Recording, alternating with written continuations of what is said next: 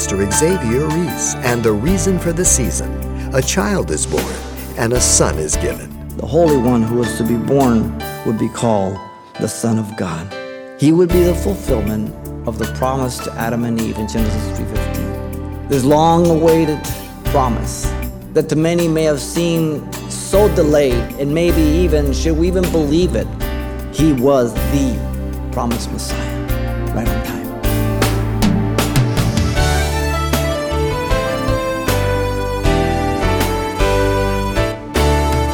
Welcome to Simple Truths, the daily half-hour study of God's Word with Xavier Reese, Senior Pastor of Calvary Chapel of Pasadena, California. Anticipating the most wonderful time of the year, for the young and young at heart, Christmas can never come soon enough. But when it comes to the ancient nation of Israel waiting for the promised Messiah, the arrival of the Christ child was a prophecy remaining unfulfilled for literally thousands of years. But in a message titled The Royal Birth Announcement, Pastor Xavier describes the humble birth of a king whose kingdom will have no end. Here he is with today's Simple Truths. There had been 400 years of silence between the Old Testament, what we know now as the New Testament. There was no New Testament at the time, but the New Testament was going to begin. 400 years of silence, and God broke his silence as he spoke to Zacharias, the father of John the Baptist, as the angel Gabriel appeared to him in the temple as he went to do his course of priesthood. And he declared to him the birth of his son, John the Baptist, as he had interceded for his wife because she was barren. And God was at work even though men were completely ignorant or not. It makes no difference. God now here, in the Gospel of Luke, is going to send the angel Gabriel to announce to this young girl named Mary that she's going to bear the Christ child in her womb. And it unfolds for us here in three movements, verses 26 to 38. First, we have the magnanimous visitation to Mary, verses 26 to 29. Secondly, the miraculous revelation to Mary in verse 30 to 33. And then thirdly, the marvelous consolation to Mary in 34 to 38. Notice verse 26, the angel Gabriel is the person announcing the birth of the Messiah. And the time of Gabriel's coming was in the 6th month of Elizabeth's pregnancy, the mother of John the Baptist, who was Mary's cousin. As you look at the whole text, especially verse 36, it gives us a contrast and it gives that timeline. Mary is called here a virgin, Parthenos, one who was pure. Mary was fulfilling Isaiah's prophecy of Isaiah 7:14. A virgin shall bear a child. And so Mary here is fulfilling that prediction. Now notice Mary was also betrothed to Joseph of the house of David. The house was the lineage of David through Joseph as well as Mary, Matthew and Luke. So both of them have access to the line of David. The proclamation to Mary was to rejoice. Mary was told to rejoice in her situation that was only going to bring suspicion, gossip, and criticism to her life. Mary was then given, notice, the reasons why she was to rejoice. She's called highly favored one.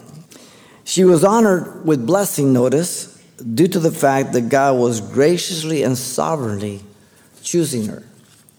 The declaration was that Mary was blessed, notice, among, not above, other women. I point this out because the Catholic Church declares that Mary was sinless. But in fact, she was not sinless because she herself in 47 of this chapter and 48 declares that she's a sinner. It's called a Magnificat here. It says, in my spirit, this is Mary speaking, and my spirit has rejoiced in God, my Savior, for he has regarded the lowly state of his maidservant. For behold, henceforth all generations will call me blessed. She acknowledged she was a sinner in need of grace and forgiveness. She acknowledged Jesus as her Savior, one like all others. This was a magnanimous visitation to Mary. Notice, secondly, you have the miraculous revelation to Mary in 30 to 33. In 30 to 31, the angel revealed the personal privilege of Mary. Mary was told not to be afraid, for she had found favor with God, and Mary would conceive in her womb and bring forth a son. She was to call his name Jesus, the Greek name of the Hebrew Joshua, which is the contraction of Yahweh Shua, Jehovah's salvation, or Yahweh's salvation. So the name Jesus means exactly that. That's his earthly name. Messiah is a title, the anointed of God. And that's what men and women must agree on with God, that he is God who became man, who died for the sins of the world and rose from the dead and sits at the right hand of the Father. Notice in 32 to 33, the angel revealed the prophetic accuracy to Mary. In 32, he will be great and will be called the Son of the Highest. He will be the Son of God. Everybody knows John 3:16. For God so loved the world that he gave his only begotten Son, that whoever believes in him should not perish but have everlasting life. This is God's Son. He will be God, the second person of the Trinity, co-equal with the Father, and eternal. John 1:1, in the beginning was the Word was with God, and God was the Word. In verse 14, the Word became flesh, and we beheld his glory as the only begotten of the Father, full of grace and truth. 1 Timothy 3:16 confirms he was God, that unapproachable light, incarnate. He would be Emmanuel. Matthew 1:23 tells us, God with us. How many people say, where in the Bible does it say that Jesus is God? I just gave you a few, but they're all over the place. Are you kidding me? This is his story. This is all about him. It's the red thread from the Old Testament to the New Testament, Jesus. Everything in the Old Testament, the covenant, the artifacts, the tabernacle, offerings, everything prophetic of Jesus in shadows and types. He's the fulfillment of all. He would be given the throne of his father David, it says. A promise of David, you remember in 2 Samuel chapter 7, 14 through 16. Fulfillment of Isaiah 9, 6 through 7. It would be through the line of David, the genealogies of Matthew, the genealogies in Luke. Perfect. His kingdom would never end, it says in 33. Mary, remember, acknowledged her own need of a Savior and rejoiced in her Savior and God in verse 47.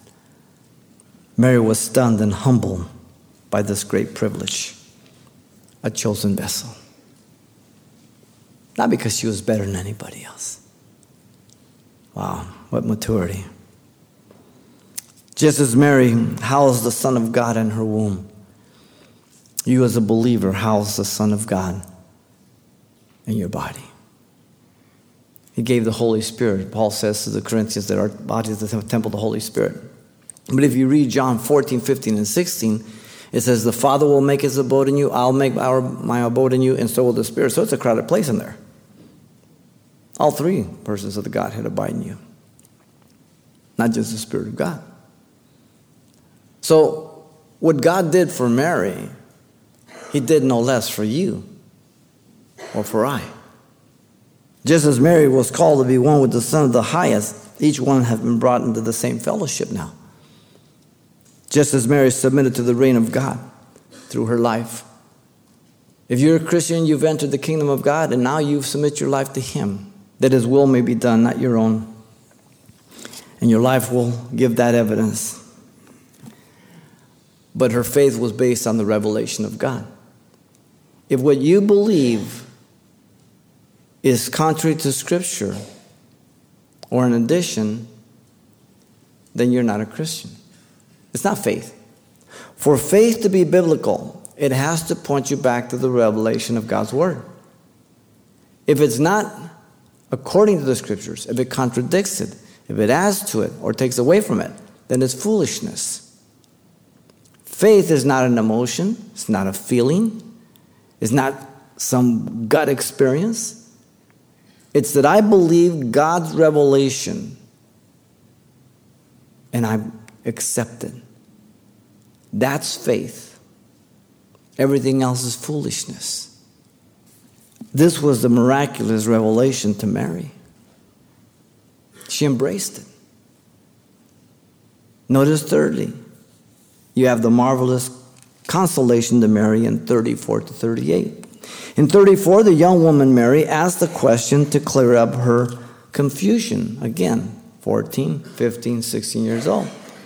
She's in this dialogue. How can this be, since I do not know a man? In other words, she's never known a man sexually. This is the way the word to know a man is being used here. She didn't understand how it's possible. There's nothing wrong with this reason. It's natural, it's normal. Faith asks questions and reasons. There are times in my life, Lord, what's going on? Why is this? What's that? God doesn't say, how dare you doubt me? But that's why we study. But God doesn't mind questions. Faith is not opposed to reason. Faith is only reasonable when it bows to the scriptures. To do anything else is foolishness. Notice the young woman, Mary, heard the proclamation of the angel. The Holy Spirit will come upon you, the third person of the Trinity, the one who would be given to the church after the raising of Jesus Christ on the day of Pentecost. John told us that in John 7:39.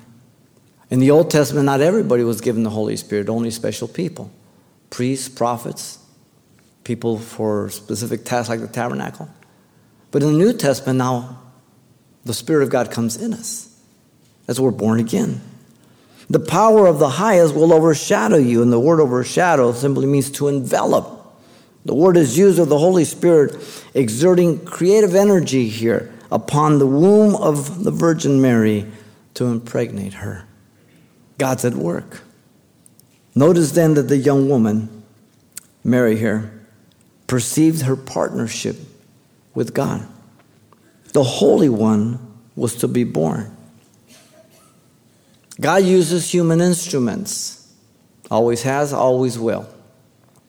By the way, imperfect vessels. The phrase Holy One is the common phrase of the Old Testament, as you know, for God.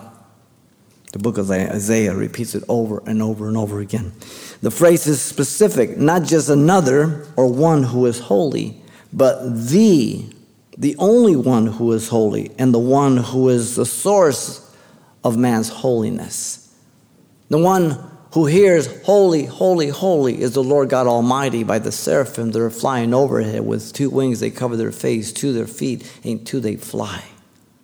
The Holy One who was to be born would be called the Son of God. He would be the fulfillment of the promise to Adam and Eve in Genesis 3:15, the seed of the woman. No woman has seed. She has the egg. The man provides the seed. This long-awaited promise that to many may have seemed so delayed, and maybe even, should we even believe it, 2,000 years from Adam to Abraham. 2,000 more years from Abraham to the end of the Old Testament, the New Testament. 4,000. But God was right on time. God has never been late. Galatians 4:4 says, "In the fullness of time had come, God sent forth a son made of a woman under the law." God's never been tardy. Right on time. The scriptures confirm the fulfillment of this prophecy in Romans 8, 2 Corinthians, Galatians, Hebrews, throughout the New Testament. He was the promised Messiah over and over and over again.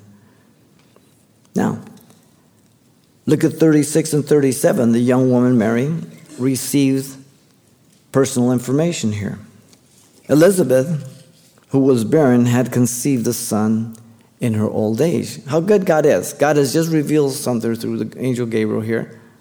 Difficult things, but then he gives her some food for faith.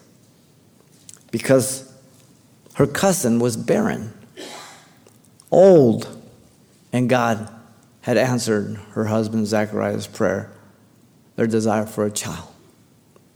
She, being barren, had been lifted up to God by her husband. In fact, when he went into the temple for his priestly course in Luke 1:13 through 17, Gabriel appeared to him and shared with him that God had heard his prayers and that he would have a son. And he sort of doubted, and the angel told him, "You are not going to be able to speak until the dedication of that child." And we have that record. the child to be born was John the Baptist. John the Baptist was a cousin of Jesus. He was 6 months older than Jesus. Elizabeth is now 6 months pregnant. Look at 37, Elizabeth's conception, or Mary's, was not based on man's doing. Both of those pregnancies. So it's not just that she's pregnant. This is God's doing. Elizabeth's pregnancy was to exhort her to trust God.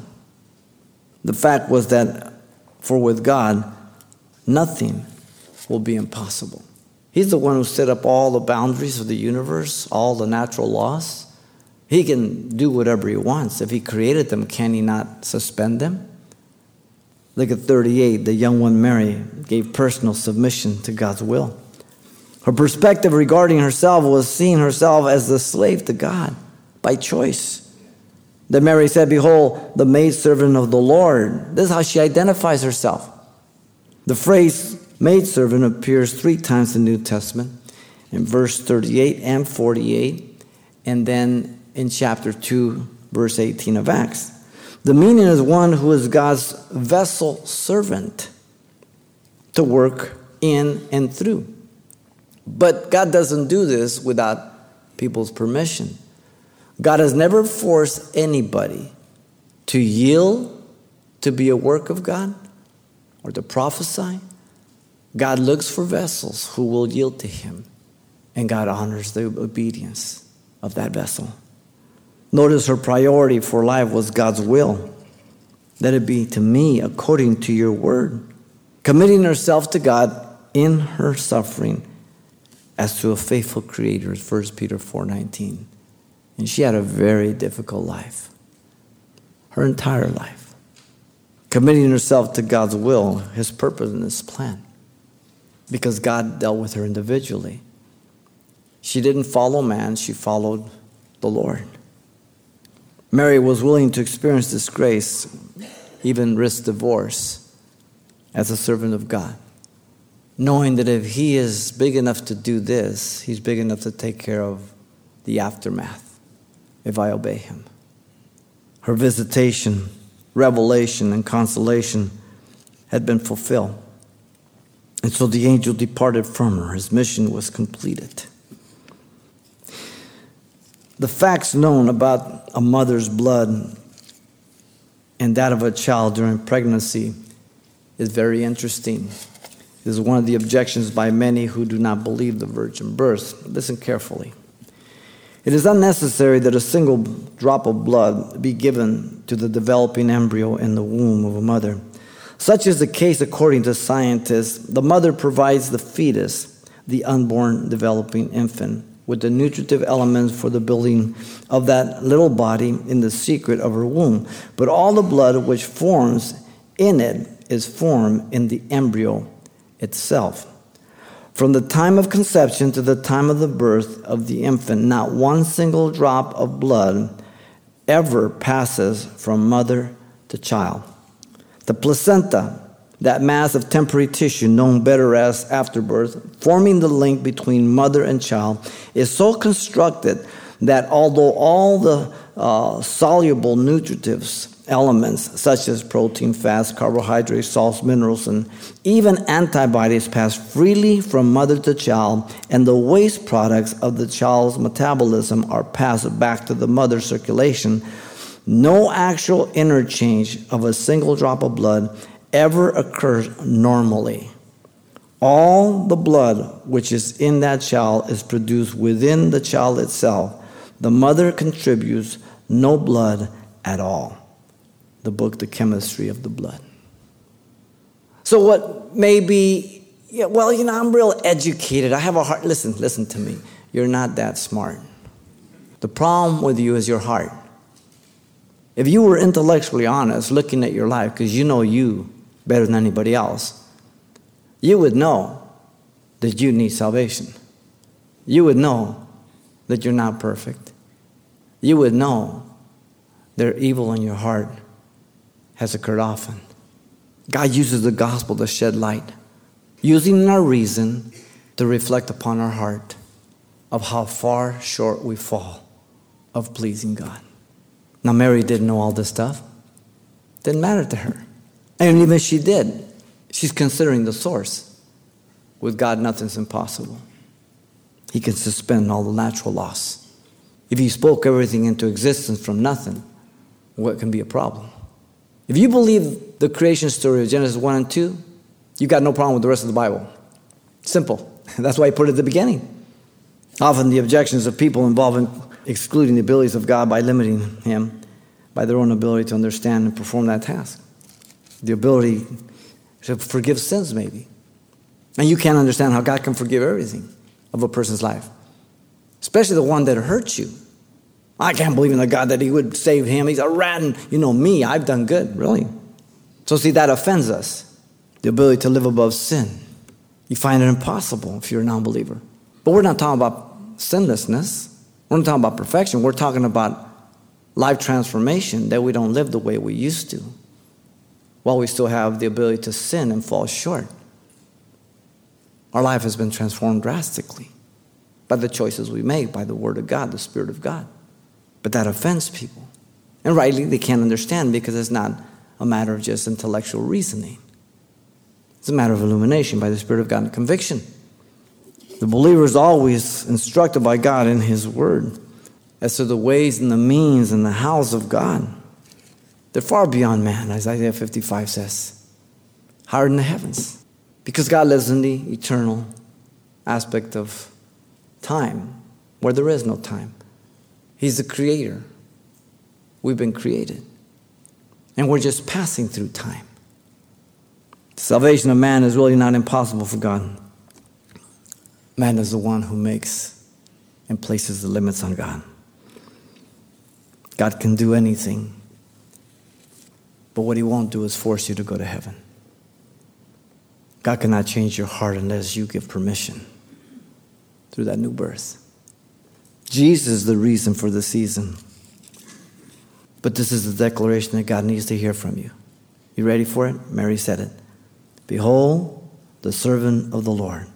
Let it be according to your word. Verse 39. Perfect gentleman. This was the marvelous consolation to Mary. What an incredible, incredible day. If ever our nation needed to heed the gospel, our nation is lost. Our leaders are lost. I can say that without any hesitation by the policies they pass, by the lies they say. It's real simple. It's not that difficult. The standards of the scriptures. And so here you have the announcement of the angel Gabriel to Mary, who would bear the Son of God. Unfolded for us in these three movements. The magnanimous visitation to Mary. How great God is. The miraculous revelation to Mary. What incredible good news. The marvelous consolation to Mary. The affirmation of God and what he says. He does. He alone. No one else. God sent his son for you to die. But first, he needs to be born. So that you might call upon his name and be saved. The Son of God, born of a virgin, sent to die for the world. Pastor Xavier Reese has been delivering a special message examining the reason for the season in the greatest gift ever given, Jesus the Messiah. Now, if you'd like to hear this message once more, or perhaps obtain a copy to pass on to someone else you know, it's titled The Royal Birth Announcement. And you can request the CD for just $4. And this will include everything we heard the last time we were together as well. So once again, the title to ask for is The Royal Birth Announcement. Or simply mention today's date when you write Simple Truths, 2200 East Colorado Boulevard, Pasadena, California, 91107. Or to make your request by phone, call 800-926-1485. Again, that's 800-926-1485. Or the address once again is Simple Truths, 2200 East Colorado Boulevard, Pasadena, California, 91107. And thanks for mentioning the call letters of this station when you get in touch. This helps us track the effectiveness of this ministry in your area. And then join us for more Simple Truths next time with Pastor Xavier Reese.